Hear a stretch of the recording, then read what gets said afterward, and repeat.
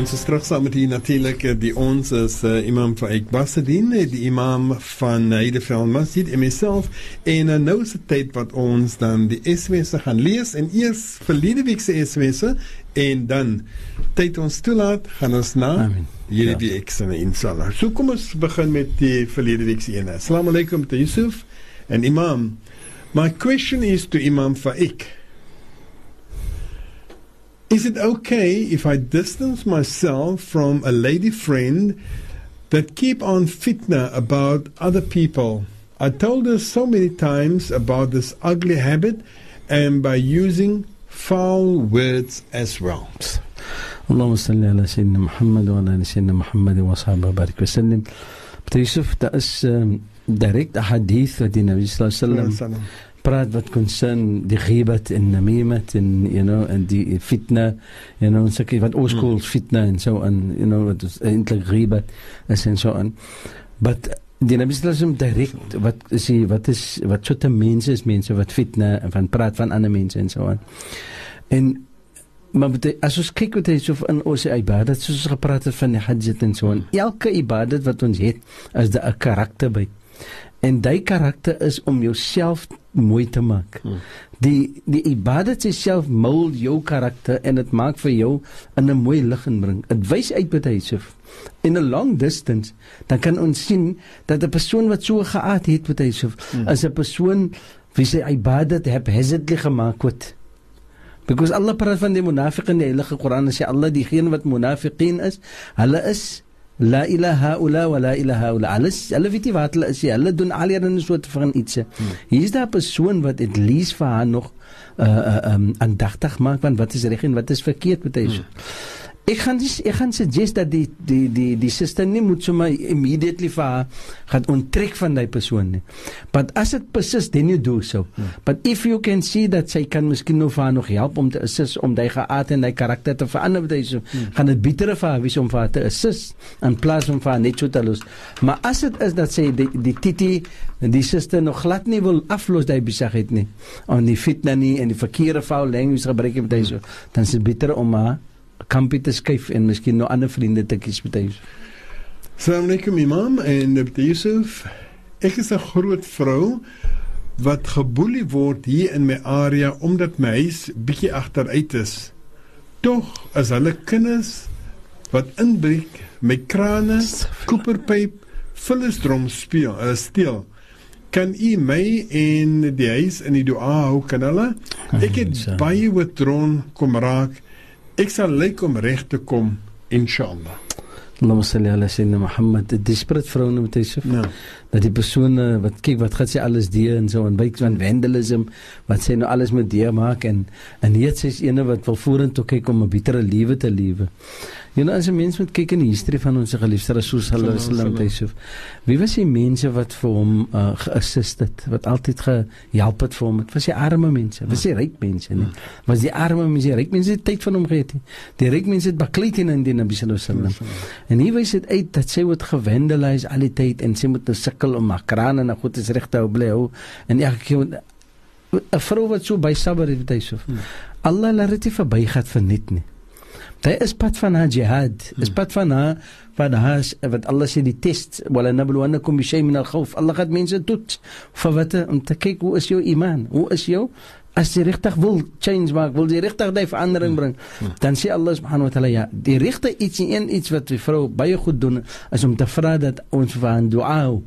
En inshallah, maak dua dat Allah moet verander a particular condition, en dat Allah moet vir haar versterk en vir haar vergun, dat sy sal betere mense het wat in haar domein sal kom, even in die area wat sy bly.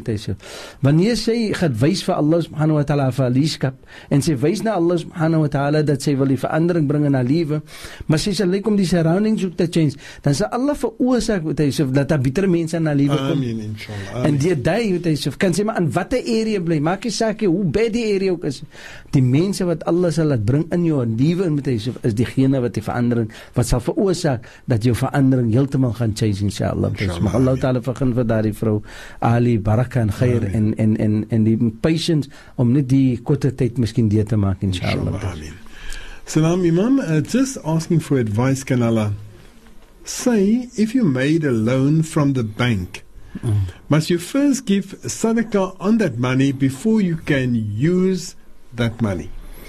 Allahumma salli ala Sayyidina Muhammad wa ala Sayyidina Muhammad barik wasallam. Dis ook kyk die loan wat die persoon gemaak het, kyk ons dit mos interest daarop. Alright, dit mos nou clear. Ons weet dit mos 'n interest, daar's interest daarop tesof. As die geld wat die persoon geleen het, as die geld is vir nood, is nou net geld wat hy nou nooit gaan leen because hy wil miskien nou iets luxury en sulke iets het, but is nood daarop tesof. Dan gaan ek vir die persoon sê, het sal wees vir hom om becoming van die persoon om te gee sadaqa daarop. Dat Allah subhanahu wa ta'ala moet vergun vir hom, dat hy die geld in die regte rigting gaat gebruik met deze. En deur die barakat wat Allah subhanahu wa ta'ala nou kyk, is mos verlies gehad. In die fiqh is daar iets wat hulle noem ad-darurat. Darurat bih al-mahzurat. Wanneer persoon nou, wanneer die difficulty of wanneer die necessity inset met hy so, en jy moet nou die lening gaat maak. Nou word hy geld joune. Irrespectief wat jy gaat terugbetaal en so aan, van die interest en allemaal, die wat hy geld word nou joune, because is een necessity vir jou. Maar nou is hy by jy bekwaamheid. Maar as die geld net genoeg is met hy so, om te service die reason hoe kom jy gaat het. Die behoefte. Die behoefte. No. En jy gaat tekort kom, as jy nou, miskien nou moet gaat sadaqa maak op die so, of jy gaat nou, whatever gaat. En remember, is nie immediately sommer nou wat zakar, of as die geld gaat leer, dan moet jy dit nie nodig hê. En het gaat leer nou vir 'n tyd, wanneer die zakar nou weer valt gaat word op die, dan behoort die geld mos nie aan jou nie, maar dan moet die zakar nog betaal word ook op. Maar die punt daarvan is, dat die persoon as hy voel dat ek kan, dan sê gee die sadaqa en vra vir Allah subhanahu wa ta'ala dat al is dit nie 'n moed dat jy moet gee nie, dat Allah moet vergun vir jou dat die geld in die regte rigting gaat gebruik word, inshallah. Assalamu alaikum. Shukran for a wonderful program. If a husband works and sees to the family and the house but doesn't give money to the wife, is that classified as nafaqah? Allahumma salli ala Sayyidina Muhammad. Hy sien na alles wat hy sien na die huis, hy sien na die familie, maar hy gee nie iets vir die vrou nie. So hy sê, doesn't give money to the wife. Allahumma salli, but if that is the case, it doesn't mean that he must give money to her. Is he covering her needs? That's what is important. As jy moet dat hy vir haar moet geld gee, moet hy so. Maar as hy alle behoefte nakom, as hy vir haar alles gee wat sy moet het, moet hy so. Then, dan gaat hy sê, wat 'n vrou het alles wat sy moet het. Verstaan moet hy so, 'n vrou, het mos maar altyd iets nodig wat 'n man nie van dink nie. So, ek gaan sê, het gaat pad wees van die nafaqa, of het nou, hulle gaat sê, nou, het gaat sakgeld gewees, wat het ook al gaat wees. Maar sy het necessities wat sy maak, en ons moet vir hulle gee hulle nafaqa. En hy gaat pad wees van die nafaqa. Hy kan nie claim dat hy gee vir die huis en hy gee vir alles. Sy het 'n persoonlike nafaqaat. Verstaan jy so? Vir haar persoonlike maskana, maar die verskillende soorte nafaqaat wat moet gegee word. En een van die is haar personal behoefte. Die wat sy moet kry. Dit is iets wat ons, ek en nie van weet, is vroulike iets, wat hulle nood is, en that is something wat moet gegee word. Kos en klere en allemaal, deze moet hy general moet hy so, maar dat is iets wat gas is, wat specifiek is vir die vrou, en het is betere dat die man vir haar moet geld gee, dan moet hy vir haar die geld gee, moet hy so. Maar net op dit, as ek kan vra, ek dink net aan iets, soos jy nou sê van die behoefte, die need. Voorstel nou die vrou werk, en sy verdien haar eie geld nou. Is dit nog steeds die man dat hy moet vir haar die gedeelte besorg? Ek dink ons het al 'n tamelike tydjie daar gespandeer op dit, maar net om dit weer kleer te maak, dat as die vrou werk, irrespectief wat sy verdien, die verdiensel disqualify nie nou die man van om aan sy nafaqa te gee nie. Hy moet nog altyd aan nafaqa gee, hy moet nog altyd vir haar sorg, because die nafaqa kom van hom af. Het kom nie van haar nie, because as sy nog gaat week, kom het nou van haar af. Die man kan nie sê, maar sy week, sy kan haar eie goed is koop. So die is nie nafaqa nie? Nee, die is nie nafaqa nie. Die wat sy koop van haar eie geld, is nie nafaqa nie, met hy so. Nafaqa is wat die man moet gee. Nou kyk, sommige mans met hy so, hulle gee al hulle geld vir die vrouwens. Daar weet die vrou met die geld, sy koop elektriek, koop die, koop allemaal die en so aan. With all due respect, yes, onze vrouwens get sometimes betere management geld Yes. you know, Financial management. ja, maar die punt van die nafaka is, die baraka kom van die man se geld af, because hy moet sorg vir die vrou. So as hy dit nou vir die vrou gaat gee, dan weet hy nie wat hy vrou se behoefte is, wat sy vrou se nood het. You know, en anders hy gee nou hy sit nou die bolle nakoot wat haar nafaka kon sy, haar eie nafaka.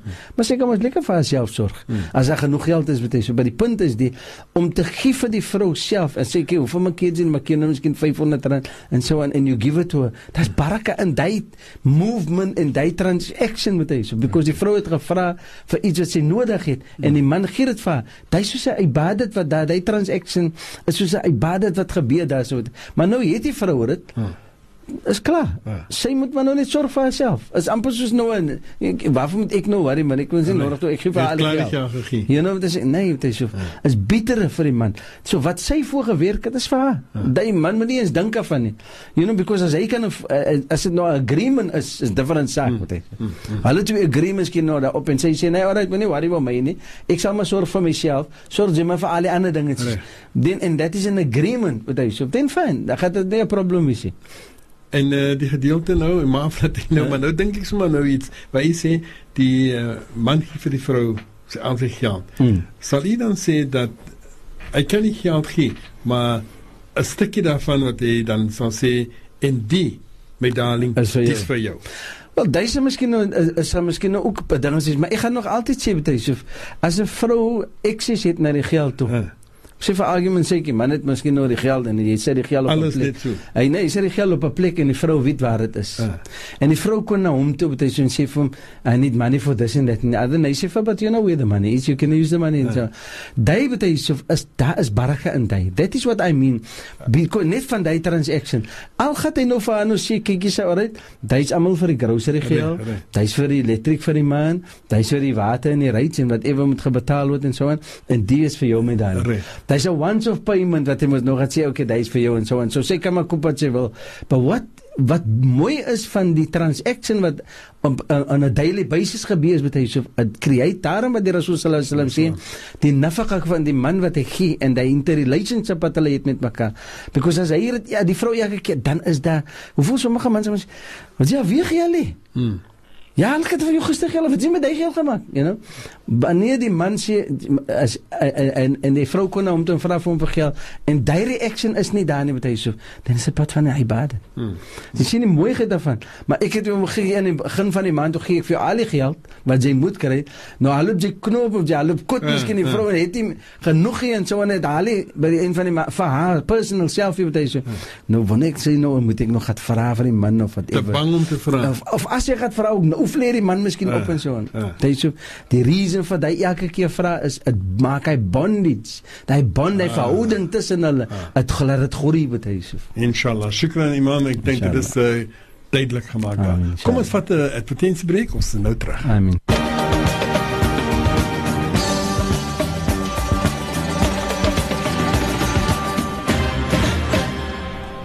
Verhoudinge in Islam, saam met die geëerde imam Faiek Basserdien, en ons is nog steeds besig met die SMS'e, nog 'n paar wat ons oor het van verlede week. Salam imam, we intend taking our mother of 89 years on Umrah, inshallah. Her husband of 91 years is bedridden. He has given her his blessings to perform this travel. Should he pass away before departure, can she still go on this holy journey? Allahumma salli ala sayyidina Muhammad wa ala sayyidina Muhammad wa sahbihi barik wa sallim. Yusuf, is 'n goeie gesture van die kinders om die moeder te vat vir. Maar ek hoor dat Yusuf sê dat en her husband. Yes. Wat het bedoel dit nou is nie hulle vader nie, wat hy so. Ek weet nie wat dit die mense van speeches en haar husband, maar dan ons kan dit so vat ook, you know. Nou as dit moet haar husband, dan het hy vader miskien ander kinders wat kan kyk na hom. Dan obviously het sy mos nou die kinders van haar wat neem wat mos na haar mahram is. But dan weer die question is, as die persoon nou maar ningel voordat hulle weggaan, you know, is daar dan is daar mos 'n idda wat wat plaasvind, right? Ja, die Rasul sallallahu alaihi wasallam het gesê dat 'n persoon wat aan 'n Eid is beter vir haar om die Eid deur te bring in haar eie huis en so aan, right? Then it is a matter of the condition wat daar te kry is, wat prevail betuig so.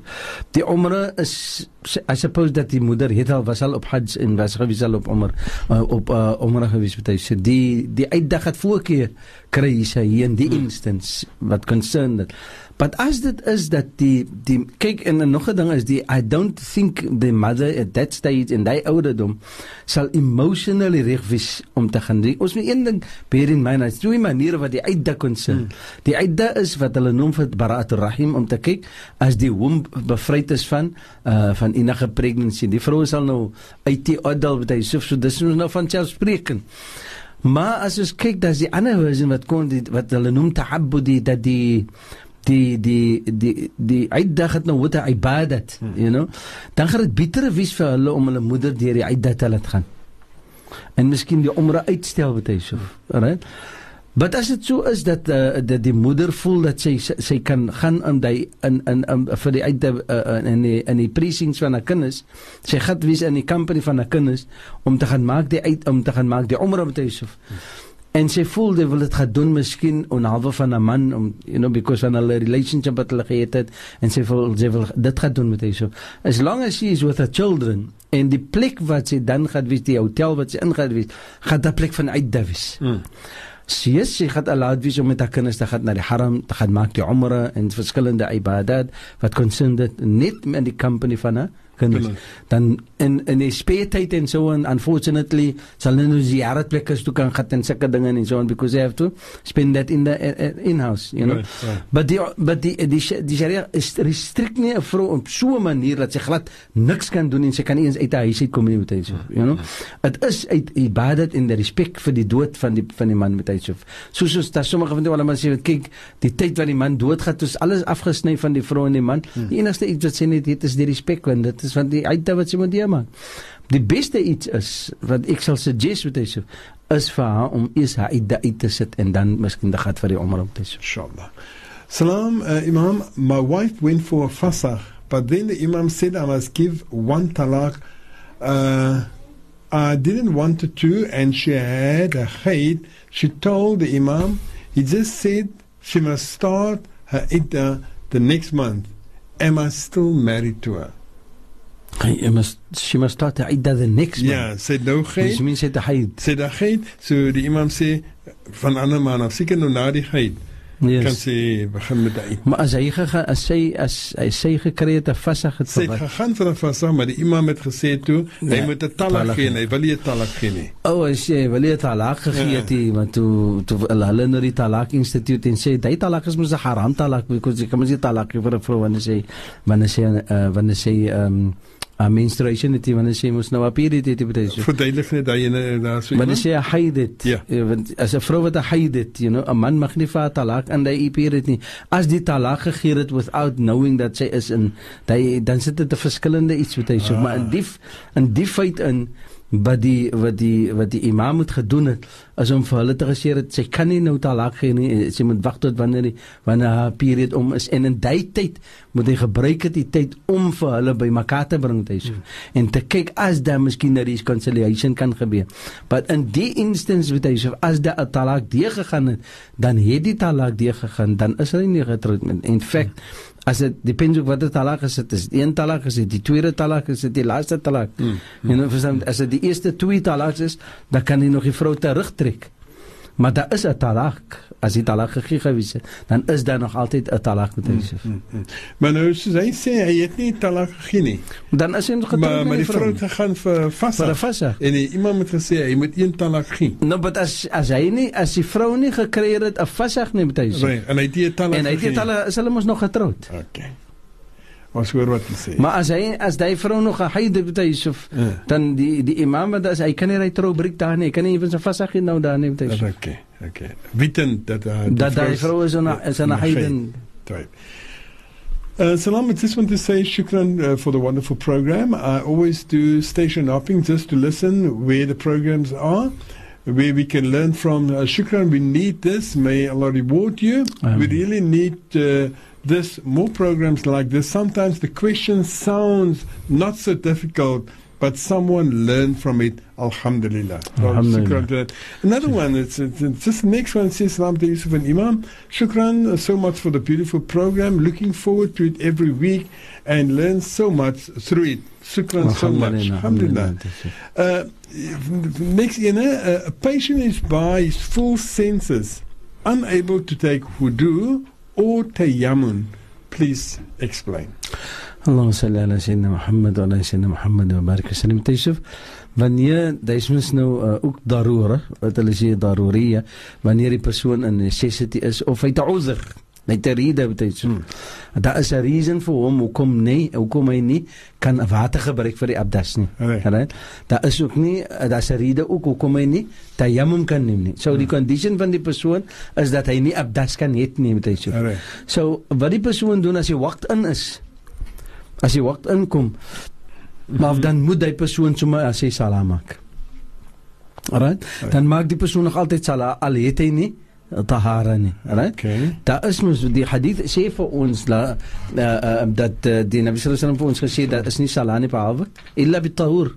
You know, jy moet pure wees en so aan. But as daar 'n uzr is, as daar 'n rede is, die persoon is bedridden of die persoon is siek en daar kan nie iets soos daai nie, maar die persoon is nog altyd by sy full senses betuig, dan moet die persoon salah maak, irrespective al kan die persoon ook nie abdas neem nie, of tayammum neem nie, dan bedoel dat die persoon is mos nou in 'n tyd van impurities en die waqt is in betuig, dan moet die persoon nie waqt. So die ulama het vir ons sê, kyk, maar wacht tot op die laaste. As dan niemand is wat vir jou kan help om die abdas of die tayammum te neem nie, wacht tot op die laaste pad van die waqt toe en maak sommer immediately die waqt toe, dan maak sommer die salah klaar, dan is jy nie nodig om abdas te neem. Salam Imam te Yusuf, wat is dit as jy ruik van blomme en rook ruik en jy is alleen by die huis, wat beteken dit? Is dit jou imagination of wat? Rook, wat is dit? Rook, ek weet nie nou of het is, miskien Miang reik of iets, een sê net rook, so ek weet nie. So lekker reik, is het lekker reik? Miskien 'n lekker reik, miang reik of iets. Kyk, ons mense moet nie, sometimes dan het ons die idee, en sê sommige mense dat jy miang reik kry, wat is die dooie mense wat vir jou kosie jaar het, en iets soos dit, you know, be that is it, may Allah knows alone, but es moes lekker om 'n lekker reik te het in jou huis, en is lekker om te reik, dat iets wat mooi is, en so, and you know, so, as it is dat iets soos die nature, dat die persoon experience it on a continual basis, met hy so, Allahu alam, as dit is miskien van die mense van die akhira, wat miskien die reik het op hulle, en so, en dan, so be it, met hy so, hy persoon van die gelukkige persone, wat ek sê nie, dat iets is spesifiek, wat 'n mens kan sê, wat concern, 'n mooie reik, of 'n rook, of iets is dat, met hy so. Okay, alright. Okay, shukran Imam, kom ons gaan nou na vanaand se SMS. Amen, inshallah. Die eerste enetjie lees soos volg. Salam Imam en Pta Yusuf, ek wil weet, my man het 'n kind buite. Ek wil weet, vir wie moet hy eerste nafaka? Die kind of vir my, wat die vrou is, want hy en die kind se ma is nog altyd in kontak. Allahumma salli ala Sayyidina Muhammad. Dus as jy nie getroud is, eerst nog het ek die laaste pad van die kwessie, en die is, as die persoon nie getroud is met die moeder nie, so, dan kan hy niet in contact wees met die persoon, met die vrou samen, because van die kind. Dat is die enigste manier hoekom hy kan in contact wees met die persoon, met die vrou samen, because hy is nie getroud met haar nie. Maar wat concern in nafaka, as die kind wat buite echte kind is, of as 'n kind wat miskien nou buite die marriage gebore is, dan bedoel dit dat die nafaka kom eers toe vir die vrou, wat sy vrou is, wat sy wetlike vrou is. Hy moet eers vir haar nafaka, en dan moet hy sorg vir die kind, moet hy sorg. Because die sorg van die kind is 'n biological sorg wat hy moet hê. Is mos nou 'n tydelike ding, is mos nou die state concern. Hulle gaan mos nou vir jou hou, dis mos so 'n maintenance wat hy moet betaal. Right? Maar wat nafaka concern van die Sharia punt of view, hy moet sorg eers vir sy vrou, because sy is sy wetlike vrou. En hy sal nie wegkom van die nie. You know, hy sal nie wegkom van die nie. Sommige kere dan vind ons dat die mans lek die vrou in die sin, because hy sê, ja, as 'n kind, as my kind, ek moet ons, ja, as jou kind, as jou biological kind, maar as jy jou Sharia kind nie, maar die Sharia concern, wat Sharia concern, as die vrou jou wetlike vrou, en jy moet vir haar eerste sorg, wat hy sê. So, het is sy duty, om eerste sorg vir sy vrou, wat concern aan nafaka, en wanneer jy vir haar gegee het wat haar toekom, dan kan hy sorg vir die kind, wat hy sê. Imam, maar die kind, Yes. dit beteken nie dat die kind word sommer net so afgesny. Nee, glad nie. Daar is nog altyd sy responsibility. But what concern nafaka. Ja. Because die vrou moet, because dis 'n wetlike vrou. Reg. Alright? Maar wat concern die maintenance op die kind. Right? Hy moet sorg vir die kind. Is ook van op hom. Is sy responsibility. Is moes iemand anders se kind is, moes sy eie kind. En alhoewel die ma nou die moeder is van hy kind, en hy's miskien nou 'n waladuzina, soos hulle sê, is 'n kind wat buite egte kind is met hy so, dan bedoel dit dat hy moet nog altyd sorg vir hy kind. You know, but die vrou natuurlik kry mos voorkeur wat concern die nafaka. Inshallah. Assalamu alaikum to Yusuf and Imam. If a guy married a lady with children, must he support the unmarried children? Die unmarried children? Ja, van hy vrou. As die vrou wat ons getroud, kyk, as die kinders nog bly in sy huis en met hy, en die kinders is mos nou, kyk, dan moet nou 2 families nou. Because die vrou is mos hom getroud, en dan het die man, wat die vrou sy ex-man is ook mos nou pad van die familie, hoekom? Because die kinders, die relationship mos nog gebring. Met die pa nog? Ja, as hulle mos die relationsverhouding nog het met hulle vader, dan bedoel het, hulle vader moet maar sorg vir hulle. Right? Okay. But as die kinders as hy getrou het met die vrou, en die het getrou met die kinders saam. Reg. Which means, hy trou nou met die ma, maar die kinders kom saam. Reg. Dan is hy pad van sy sorg. Al is die pa nog daar. Hulle gaan nou bly in sy huis. Reg. Verstaan jy so?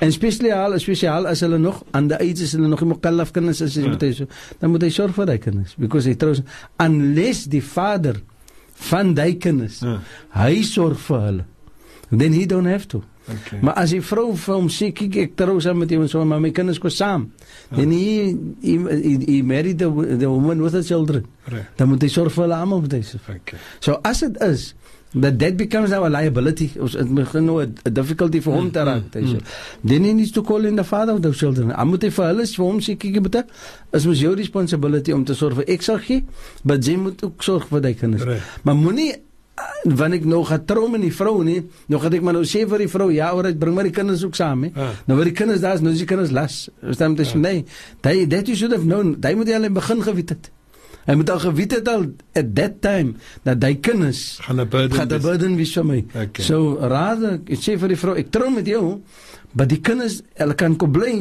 but alles jou wants is a responsibility. En is beter so wat hy so, dat 'n vader moet sorg vir sy eie kinders.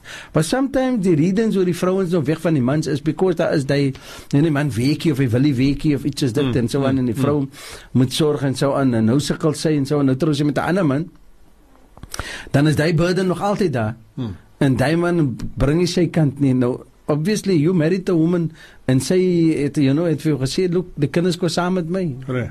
So, then you'll have to see to the both of them. Iemand het al gehoor van gevalle waar die kinders nou saam met die vrou kom, en die pa nou, die ander man, die pa nou, die ander man, sorg nou vir die kinders. Yes. Maar nou, as hy kinders trou, wakil. Kyk, Yusuf, as 'n man sy nafaka van sy kinders forfeit, wanneer as hy nie sorg nie, en hy forfeit, dan forfeit hy sommer, especially by Imam Shafi, dan forfeit hy sy wikala, hy forfeit sommer nou as hy wali. Okay. Verstaan jy so? Okay. Dan die persoon waar hy kinders groot gemaak het, kry voorkeur om te wees die wali. Okay. Om te wees die wakil. Kan nie wali wees, because die wali bly die vader, maar because die vader het nie sy responsibility gehou met die kind nie.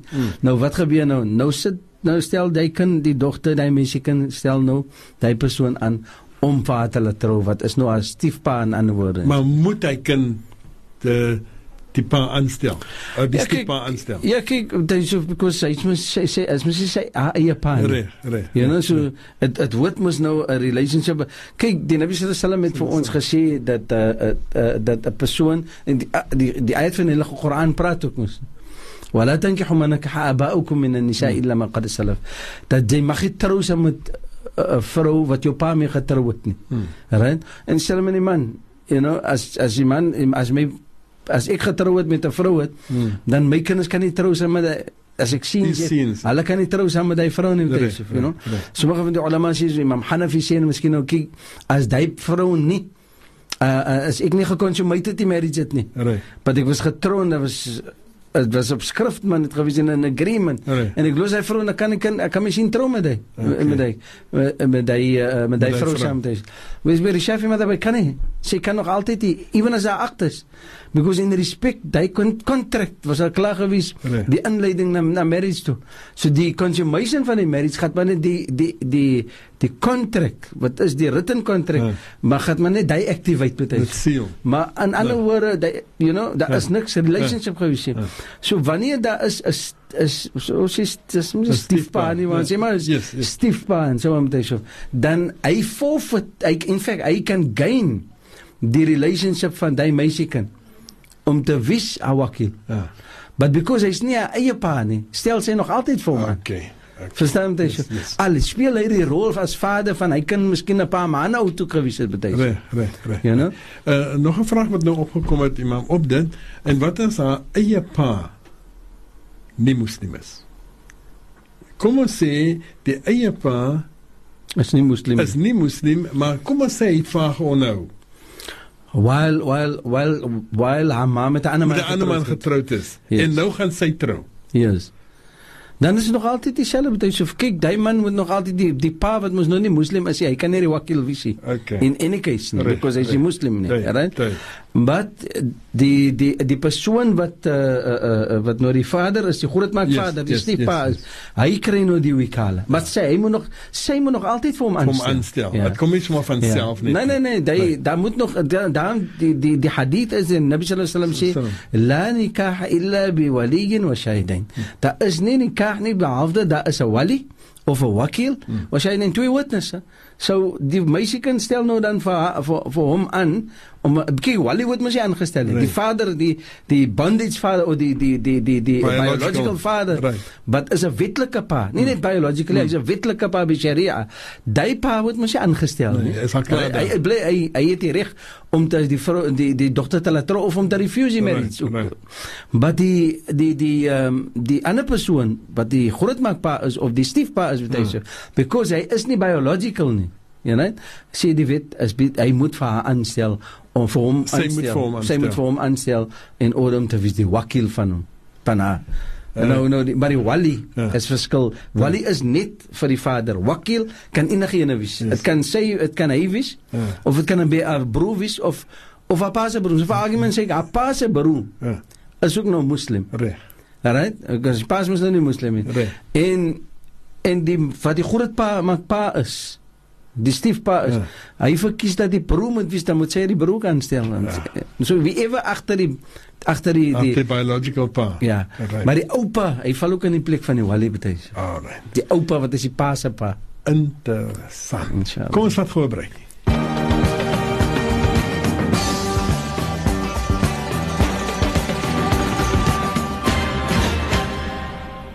Familieverhoudinge en verhoudinge in Islam saam met die geëerde Imam Faiek Basserdien, en natuurlik ons is besig met vanaandse SMS.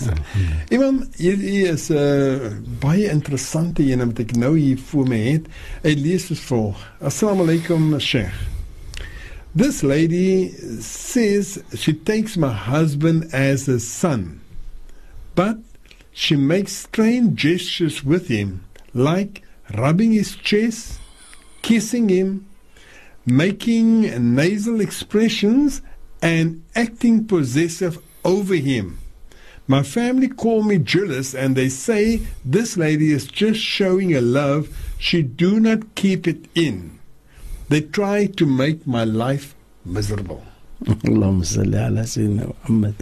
Het klinkt soos Cupid betuise. Ek dink Yusuf, look, as dit 'n vreemde vrou is betuise, dan is haram.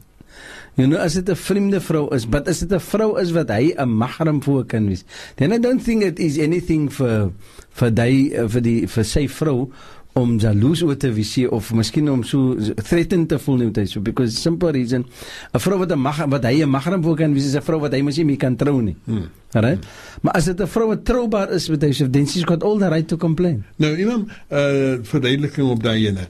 'n Vrou wat hy nie mee kan trou nie, dit is ongeag ouderdom. As dit nie 'n familielid is, nie ongeag ouderdom. Ja, irrespectief wie dit is. Ja. You know, kyk, as daar 'n vrou is wat haram is vir hom om mee te trou, wat is sy ma se suster, sy suster en so aan, you know, wat haram is vir hom, of sy skoonma en so aan. Dis 'n verskillende issue met hy, you know. Dis vrouens wat vir hulle moet op hulle plek hou, but I mean, I don't think that's a sulke strange gestures kom en so aan nie.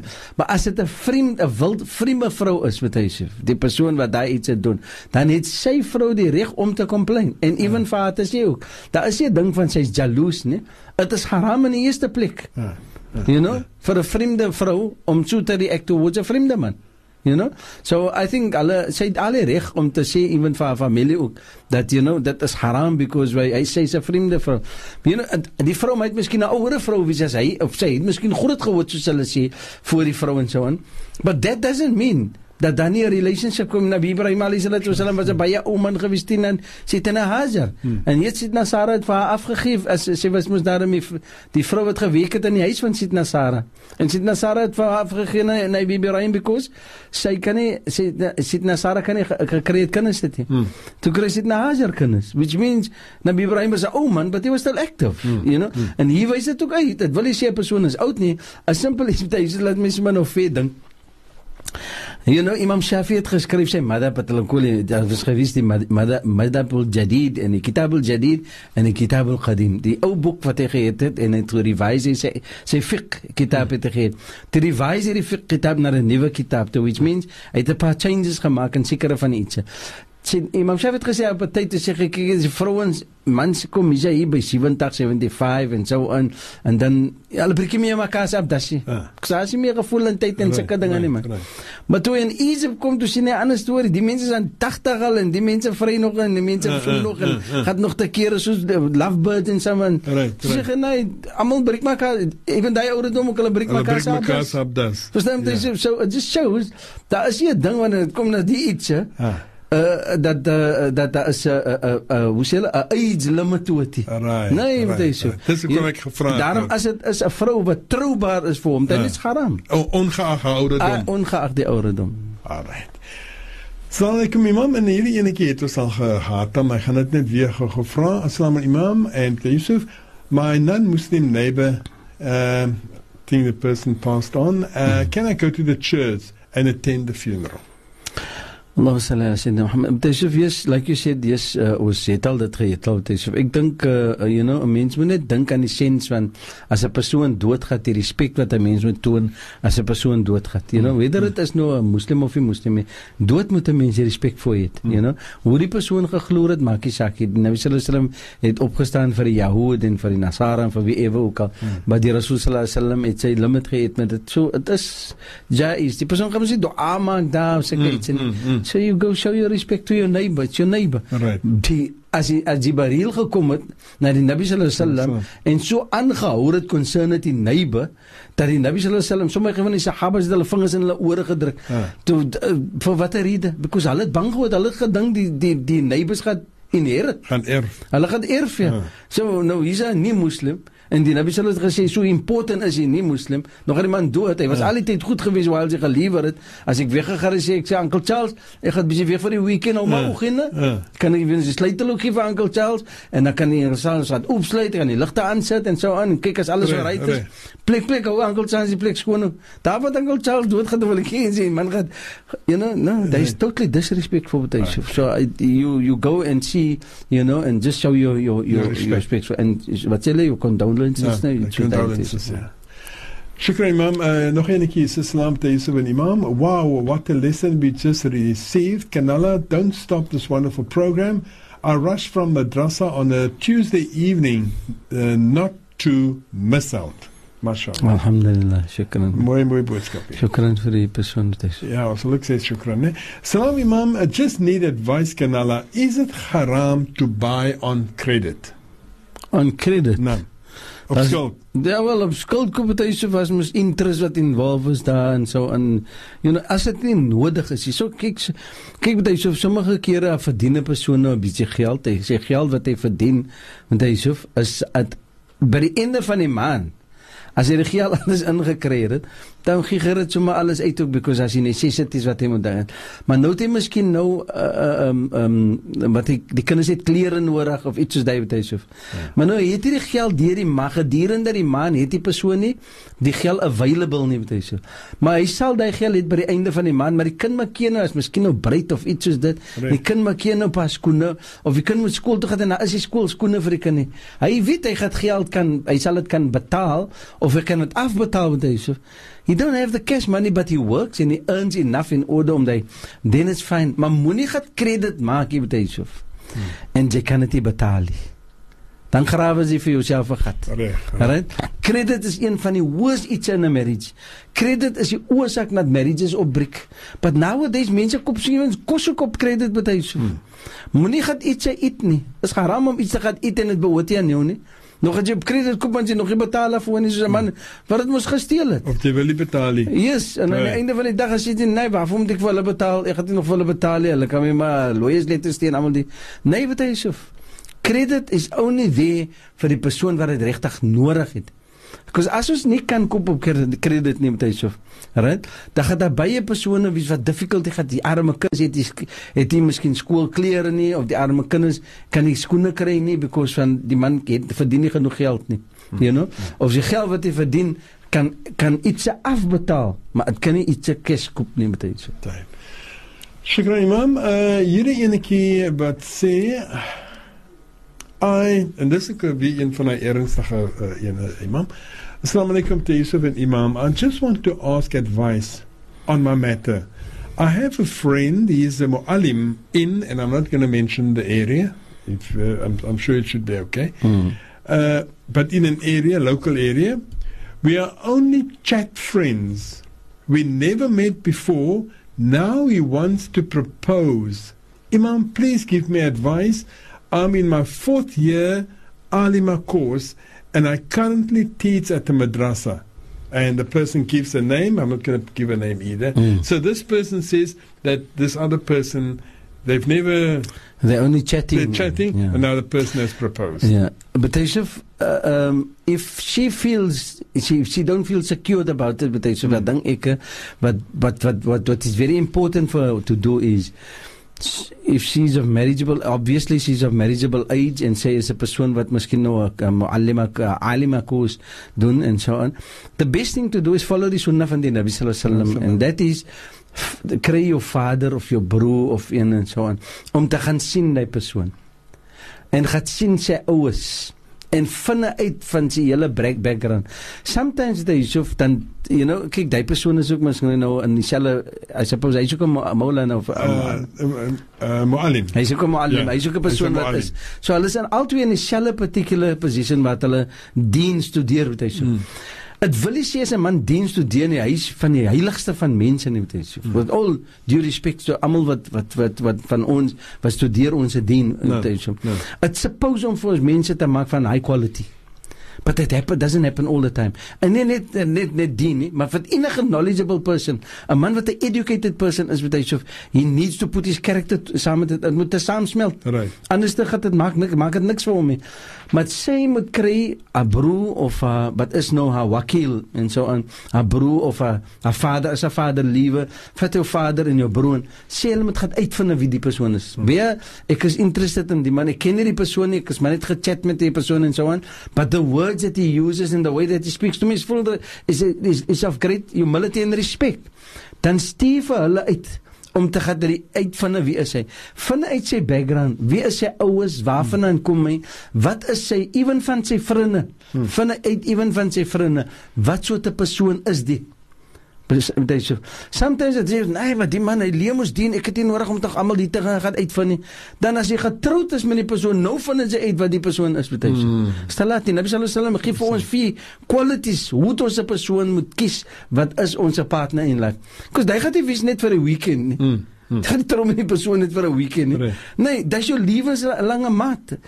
And there are so many things that you need to discover about this individual.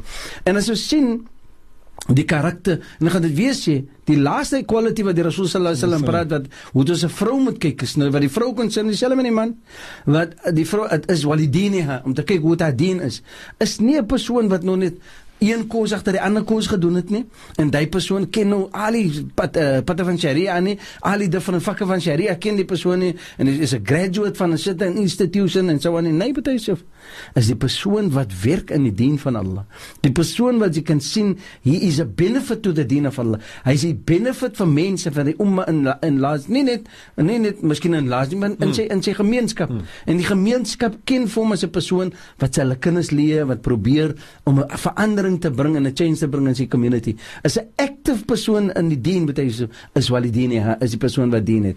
So ek sal verkies, dat sy moet kies mense om te gaan sien daardie persoon en sy ouers en uit te vind wat is die real background van die persoon, as sy interessant is in die persone met hy.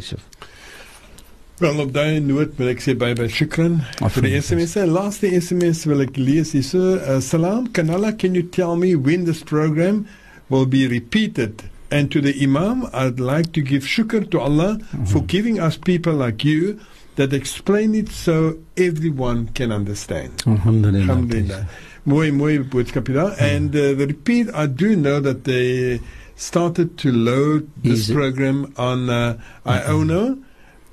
It is on there, I believe. So the program department. It takes 2 days. Yeah, the program department told us that they will be loading it on there. So I think that is the only answer. But the repeat, I don't know if they repeat it, maybe play it again. That I'm not sure of.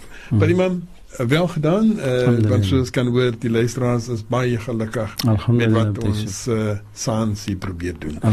Op die noot moet ons begroet. Maar nie voordat ons vra dat u weer eens dua maak vir almal die wat siek is, as ook vir die dooie.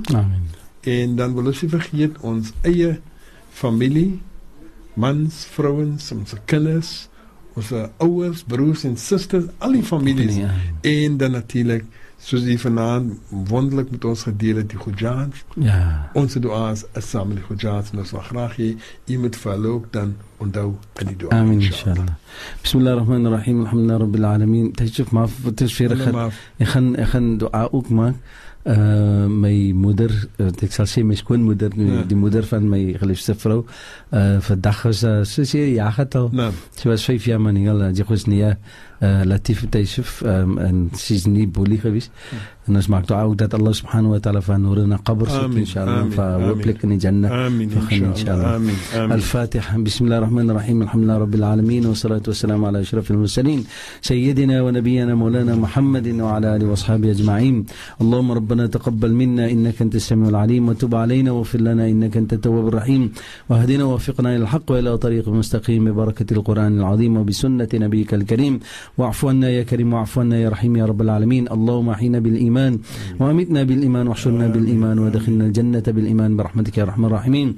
اللهم احفظنا واحفظ أولادنا وأزواجنا وشبابنا وطهر قلوبنا برحمتك يا أرحم الراحمين. اللهم إنا نسألك موجبات رحمتك وعزائم مغفرتك والسلامة من كل إثم والغنيمة من كل بر والفوز بالجنة والنجاة من النار. اللهم أجرنا من النار. اللهم أجرنا من النار.